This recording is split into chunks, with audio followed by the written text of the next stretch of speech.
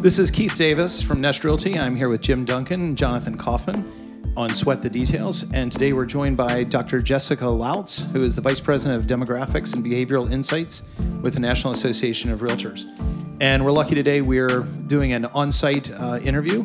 We're at the Charlottesville Area Association of Realtors, who is hosting their first event at the Hillsdale Conference Center. This is a Development and Economic Summit they're holding this fall.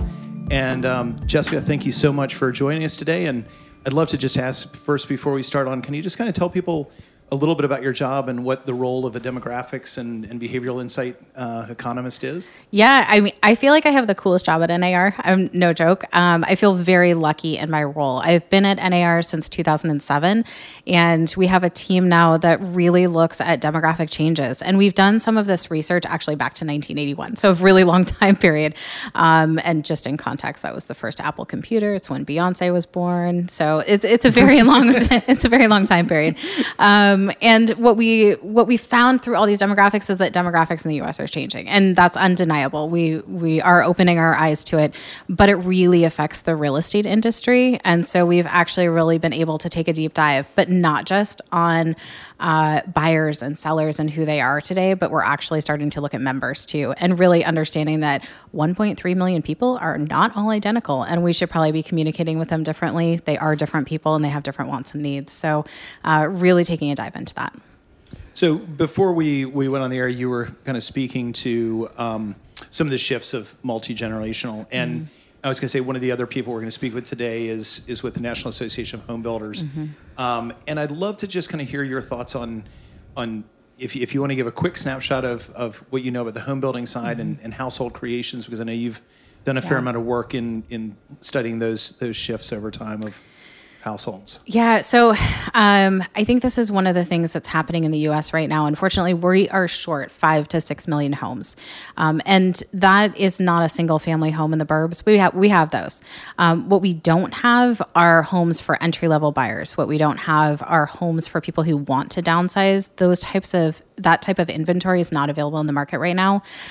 So I'm very interested to hear what she has to say as well. But there are obviously reasons for that, economic reasons. It's very hard to find skilled labor today to build homes. It's very hard to be able to afford land, and the lumber cost and steel cost has gone up very significantly in the U.S., and it has for the last few years. So there's a lot of headwinds there. But what it means is a lot of people are doubling up, and they're not moving out from their parents' home. Are they not moving out by choice of trying to save and constrain cash, or is this a question of there's literally nowhere for them to go that's within the affordable bracket? So it's a little bit of both. So you can live at home longer, and you can save up money, and you can get a down payment that way and get your debt to income ratio in check. And we've seen a lot of that. So we've actually seen an unprecedented amount of first time home buyers moving directly from their parents' home into home ownership as a way to really cut down on their own costs for rent and utilities. What we've also seen is that we know that millennials today are the largest generation of buyers. And so there's a lot of talk about millennials not being out there as the buying force, but they're out there, they're buying, but they're also living with parents at an unprecedented level. So it's a little of both. So when those millennials come into the market, are they buying? When I started practicing in 2001, people would stay in the house for 3 to 5 years, and then it shifted when the correction happened. There was more that 8 to 15 to never, and now I think we're back. I see we're back more like the 7 to 10. Is that about where we are, or you see that shifting even more? So it's really interesting for first-time buyers today. When they go to purchase their first home, they're expecting to live there for 10 years. The actual tenure in home has increased. It's now 9 to 10. Historically, though, you're absolutely right on. That's spot on. We have seen historically that in the past, your first-time home buyer thought, this is my entry-level home. I'm going to live here for 5 years. But we've essentially seen that double. People think of their home not just as an investment or a starter home. This is the place they're going to live, and they don't plan on moving anytime soon. Which is good. I think that from a societal perspective, that's a good thing that they're going to be in that place, roots, kids, life for a longer period of time, for a healthier community. Yes. I'm saying that with with hesitation. The reason why I say that with hesitation is that because there are no affordable 1-unit, 1-bedroom condos on the market, what we see is that a lot of first-time homebuyers are pushed to the suburbs. Not a bad thing, but it may not be their ideal location. So they're moving into a single-family home where maybe they're a single adult and they now have a 3-bedroom, 2-bath home. That's great. It's great for their roommates, perhaps. And they can stay there longer than they would in a 1-bedroom condo. Exactly. So there's no impetus to move. There's no reason to. Right. So if we can put on a kind of the crystal gaze to the future, if interest rates move from where we are up 2 points to still a ridiculously low 5.5%, that will, of course, make it even more difficult for people to justify leaving a mortgage that's paying off at a very rapid rate into something that doubles in price purely based on the interest rate. Where is that going to take us for households' movement in 5 years, 7 years? Are we going to, is that 7 to 10 year hold period going to extend even longer by default? I mean, I think it depends on when you took on your interest rate and when you refied, perhaps, if you're in your home. So if you've locked in this very low interest rate that we have today, it's under 4%.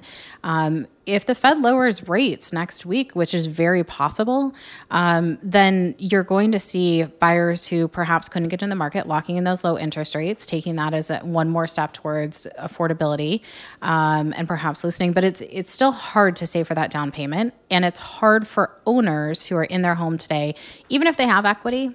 And many of them do now. They're in a positive equity situation. It's hard to make that move and justify it if you've locked in that low rate. Right. Are you seeing people transferring jobs? Is that, again, you look back 40 years, you'd go to IBM, work there for 30 years and stay. I mean, how have you seen that shift over the last 10 years? We've seen Is it a question of the sticky versus magnetic? Yeah, something like or? that. But regardless, we've seen it essentially drop in half. So people are not moving out of state. That share has actually dropped in half from the 1980s. Really? Yeah. So they're moving all local. Yeah, people don't move far away. They steer. Maybe this isn't really a real estate question. Maybe it's a more general one. But is that because jobs are now so transportable that people are changing jobs and working out of companies in different states but staying where they are? I mean, that could be part of it. But the big thing that we're seeing in the data, which is really fascinating to me, when first-time home buyers go to purchase their home, the top of their list is not only I want a short commute, it's I want to be close to friends and family. Yeah. That was not the case for Gen Xers and Boomers. They wanted to be far away from friends and family when they went to purchase their first home. At least it wasn't top of list. Short commute, good schools, those were top of list. But millennials, they move out of their family member's home maybe.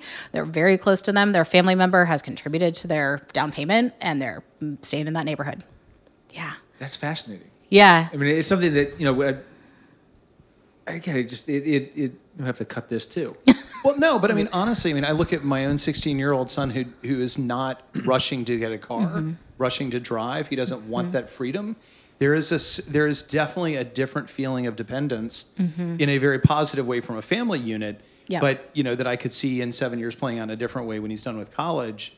If to come back. It's I've never thought of it the way you're saying it, but that's an interesting way of looking at it. Yeah, it's a change in the family unit. It's a change in family dynamics, but it's also a change in finances. So if you are more dependent today on your parents giving you a down payment, you're more dependent on their decisions in that buying process too. You're making less decisions here probably independently. That's a fascinating change. The population who's moving, the only population that we're really seeing is moving are those with student loan debt because they have to move somewhere to pay off that debt and get a job. And are they moving places that have jobs? Is that what you're saying? Yes, they're exactly. Less dependent on I want to stay close to my family and more, right. Where can I go make the money? Yes, exactly. Where can I pay down this debt? Yeah. Well, and interestingly, if you look at the older generation, you had people, and I know within Virginia this was common, that people within the school systems would move to Fairfax for their last 3 years of work because the Virginia retirement system based your actual retirement payout on your last 3 years of employment income, not previous. Oh, wow. So people could make a move for 3 years and up their income, and that was their retirement savings. Wow. That's an interesting dynamic, right? So where can you retire? Right out of college, trying to get rid of the debt. Yeah. Well, you mentioned family unit. We were talking a little bit earlier in the prep for this. That's shifting. It's not just parents and kids. It's parents and pets. Oh yeah, totally. And it's something one of my that- favorite topics. Yeah. Okay, so I mean, again, it's talking to somebody with your background, it's fascinating because how has that shifted? I mean, and I know I'm asking the question, how's Yeah. it shifted? But where are we today? Because I know a lot of our listeners have been doing this for 10, 12, 15 years. And when Yeah. I started again 20 years ago, you might have had a pet, but it wasn't like, hi, my name's Jim, and here's my dog. Right. Yeah. What? Now we call them all service animals and travel with them everywhere we Yes. go. Yes. That's my companion animal, and they need to come into McDonald's with me, which I saw today actually on my drive down. Did you see the mini horse? I saw a mini horse on Yes, a. I saw that. Totally. It is a really interesting shift. And I think there's a lot of reasons behind it. But what we have seen in the US is that birth rates have dropped actually to more than a 30-year low. So with a drop in birth rates, it's very expensive to have a kid. And so the New York Times actually did this great survey, and they said, what are the reasons why you're not having children? And the top ones were really financial. Student loan debt factors in just the cost of rent. It's too expensive. So transferring over maybe a $3,000 a month per one kid daycare fee to a Fitbit for your dog might be a good transfer. Wait a second. $3,000 a month for daycare? Yeah. I had a friend tell me it was like $1,400 for his newborn. $3,000. Yeah, in some areas it's $2,000 to $3,000. DC area, man, that is really expensive to have one kid under the age of 18. Yeah, no, a dog's much better. Yeah, right. Or a fish. A fish, yes. Remember to feed it. I mean, yeah. Or not. So along those lines, clearly we've talked about a couple of topics here that are all bubbling up to the fact that home buyers, millennials are buying their first home later. Yeah. What economic impact does that have? Because I know that there's an economic impact when somebody buys a home and there's more money, they spend more money at Home Depot. Yep. And Yeah, totally. It cascades from there. But what economic impact does that have on communities when the first time home buyer is older and older and older as the years go by? All right, so I'm going to dispel one myth here. The first time home buyer is not older. Okay. Yeah, so mic drop there. Really? Yeah, so the first time home buyer is wealthier. They're more likely to be single. They're more likely to have family help, but they're not older. So if you can enter the market, you're actually doing so at the same age your parents did. Since 1981, the age range it's bounced around a little between 28 and 32, but that's the median age. So is it just those homeowners are waiting to have children until Yes. later? So they're gaining or they're paying off debts. Yes. And then they're beginning to gain their own equities. Yes. And then using that to invest in the property at the same time, but hold off on children until later. Yep. And they're doing so also single. So more likely to be single than they had been in the past. So in the 80s, 75% of your first time home buyers were married. Today, just 54%. So more likely to be single female, single male, buying a house, definitely single females, and unmarried couples. So we're seeing a lot of that as well. So people aren't necessarily saying, I need a wedding ring, I don't need this, but I do want the house. So With that partner.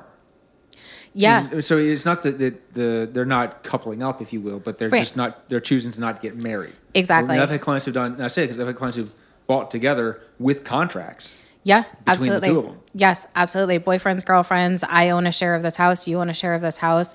I'm not an attorney, but I would definitely say probably some legal advice is probably needed there because you don't necessarily. If that goes south, what happens? Yeah.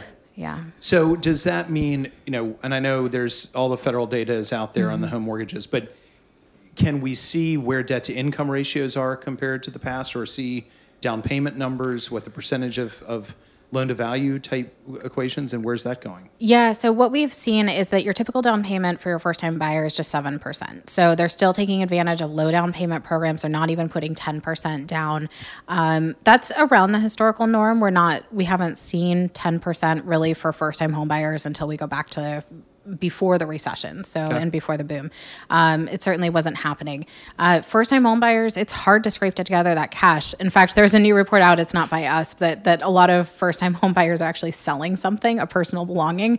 So that Pokemon card that they may have in the closet, they're selling that. I saw your It's tweet crazy. about that. Yeah. You're selling like old comic books and baseball cards. Yes. Yeah. So, I mean, find what you can to scrape together that cash. That's what people are doing. Yeah.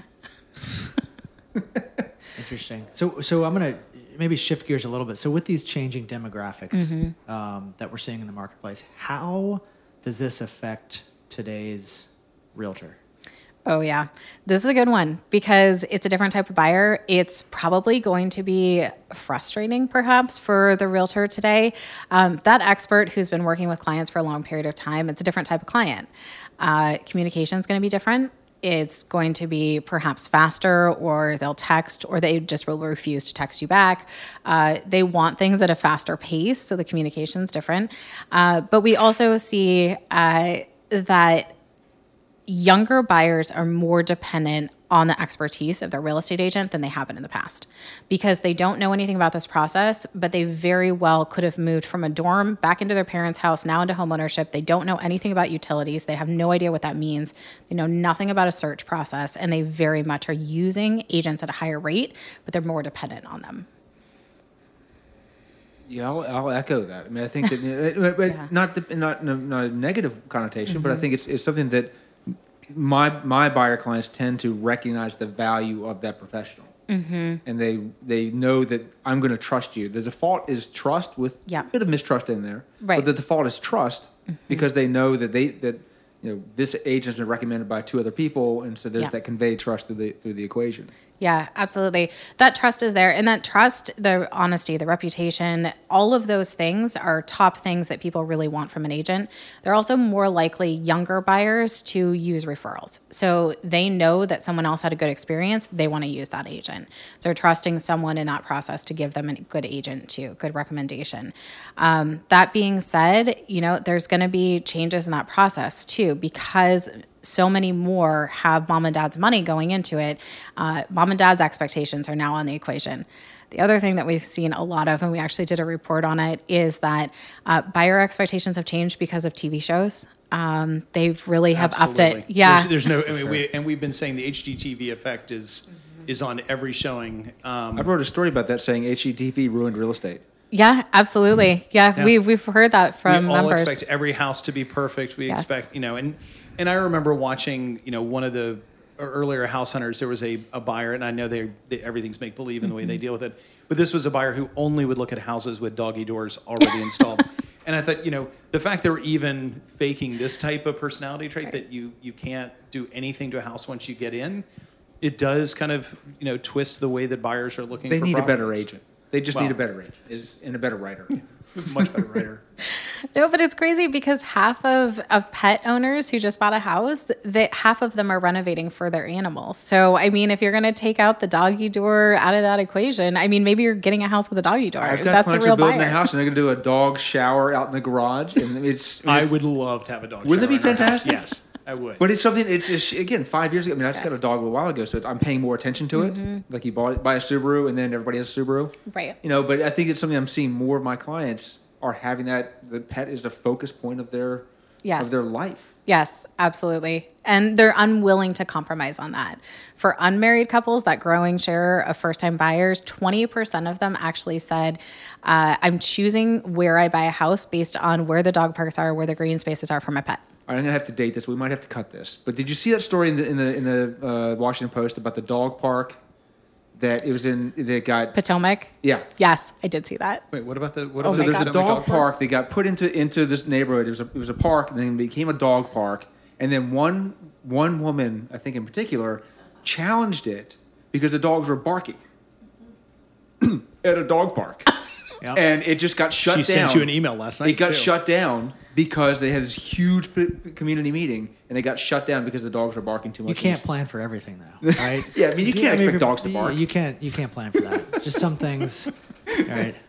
But what's a data point that you think that people should be paying attention to when we're looking at working with buyers and sellers? What are like 1 or 2 things that we should be Googling or having on our news feed or whatever just to be aware of? Oh my goodness. Just 2. They're really, really important. Do you guys have something in mind that you're No, No. I don't. Okay. No. Okay. I mean, what do you think? What do you wish that realtors would know be on top of their radar? That we're a data source and they should come to us for research. I mean, in all honesty, I will give a plug for social media to tell you the truth, because I think we're one of those untapped resources that people don't know that we have all of these reports that we're doing on a nearly daily basis. Your annual buyer profile Yeah. is amazing. I mean, Thank and you. it's not just the quarterly, not just the monthly, getting things from Lawrence Yun. I mean, those are fabulous, but some of the larger ones that we really don't have other sources, the NAR studies are great. No, I mean, I echo that. The NAR stuff that's out there that you go, if you seek out, it's phenomenal. I mean, y'all do incredible work. Yeah. Common Ground is another one of the publications you all should never stop doing. Yes, absolutely. Come and get the research. I mean, honestly, the research is out there for members' use. We want it to be used. And I will say it's sometimes really painful to pick up a big report, but we got cool infographics. You should come and steal them. Yes. Pictures. Yes, exactly. We'll snip it down into one bullet point. That I think that would be my plug. Okay. Yeah. And one thing I know we've got time sensitivity here, but I want to ask, because we've touched on this, has been mentioned 3 different times in other questions, but I want to ask specifically, what is the thought on student debt and home ownership? And I just feel like we'd be remiss in not asking. So this is a really depressing topic. Student debt, it's painful. It's $1.5 trillion in the U.S. economy. It's increased 150% in the last decade. It's not, I think one of the big misconceptions about student debt is that it's only focused on young adults, but it's not. It's increased for those over the age of 55, 1,250% in the last decade. Of the $1.5 billion, how much of that is coming from for-profit universities? I don't have that exact number off the top of my head. Okay. Isn't that of the older generation who are using it? Isn't it kind of retraining money? That's a lot of that is coming back into play. A lot of people went back to school after the recession. So, like 3/4 of the debt for those over the age of 55, it's for themselves. It's not for their kids. They went back to school. A lot of those for-profit, they went into default too. So actually, if you have a lower loan amount, you're actually 3 times more likely to default on that loan amount. I'll throw in another. Wait a minute. The less you owe, the worse it is. Yes, absolutely, 100%. Because is it less likely that you actually earned a degree? Is that part of that? Yes, and so it's harder to find that job. It's harder to have that mobility to move somewhere to pay off that debt. Yeah. Major challenge. Can I throw out a couple more really depressing stats? And I'm going to say it. Okay. I'm going to say this one because, in all honesty, I gave a presentation last week, and a realtor came up to me after I gave the presentation, and she pulled up her iPhone and said, "This is my son's account. He is in this situation." And the situation is this: 55% of student loan debt holders, if they are on time on their payment this month, owe more next month. They are in a negative amortization loan. Look at your loan terms. Wait, 55% of student loans are in neg am states. Yes. You owe more next month, even if you're making on-time payments. I'm just trying to break down where that's coming from. Does that exclude those loans that are not in a repayment schedule? Meaning the students who are automatically gaining more interest because the loan's not due, they're still in school. I mean, those balances are increasing. Right. And that, you know what, in all honesty, it could be including those. But if you're making an on-time payment, and you can make a payment while you're in school, you're still owing more because of things like public loan forgiveness programs, or looking at programs where the idea is that you're going to pay what you think you can pay right now. Right. So if that's $1, it's $1, but you're in a negative AM loan. Which is going to crash first, housing or student loans? Oh, housing is not crashing. The demand is there. The demand is absolutely 100% there, and we don't have enough homes. So we're in a different state right loans. now. Okay. Yeah. I mean, I'm not going to say that it's going to crash, though, because it's just the demand for education is so strong right now that younger populations are the most educated they've ever been in history. Yeah, I mean, I will say to the amount of student debt that's taken on, I can't remember the article I sent. I know I sent Jim some numbers from it the last time I read it, but one of the numbers that I was amazed by was that I want to say it was less than half of the total student debt in the U.S. is currently in a period where it should be being repaid. Like half of it is still students, or within, I guess it's that first year of deferment. Yeah. They're in a deferred period of government guarantees, and less than half of our student debt is actually in a repayment period right now, which is terrifying. Yes, absolutely. And you can defer that. If you're in a situation where, unfortunately, you didn't get a good job, you can just call your lender and you go into deferment or forbearance, and there's no default against you except for your credit. and your debt to income ratio. That becomes very difficult for. And that delays the buying process for the. Absolutely. The research that we've done, even people who are making on-time payments who are not homeowners today and are millennials, they expect their delay to be 7 years. So that is a very long time period for them to get their savings and debt to income ratio in check. Well, thank you for that cheery outlook. Sorry. Who's got the bourbon and the gin? My God. Yeah. Can't afford it. Yeah, that's the truth. Well, I will say this is a fascinating conversation and fascinating the statistics and information that you have are just mind blowing. Some of the statistics on student debt, scary. But going back to the changing demographic of the buyer and the changing demographic of the realtor, I want to wrap up with this podcast being Sweat the Details. As a realtor, what's one detail that a realtor should really pay attention to, that a realtor should sweat? I think the increased tenure time, you have to keep that relationship going. And when I say increased tenure, I mean that people are living in their homes for longer periods of time and they're owning them for different reasons. And they're not thinking of your first home as your entry-level starter home. That's a detail you should be sweating because there's not as many trade-ups as quickly. You have to keep that relationship going, whether that is birthday cards or dog treats that you're sending that recent buyer. Keeping that relationship going is important. And I think you have to look at it a little differently. It might not mean that you're going to have that person as a repeat client immediately, but you're going to have a referral. They're going to have a good experience. And that's a detail you should be paying attention to. Amazing. So before we all say goodbye and say thank you, where should people go to learn more about what you do, what your team do?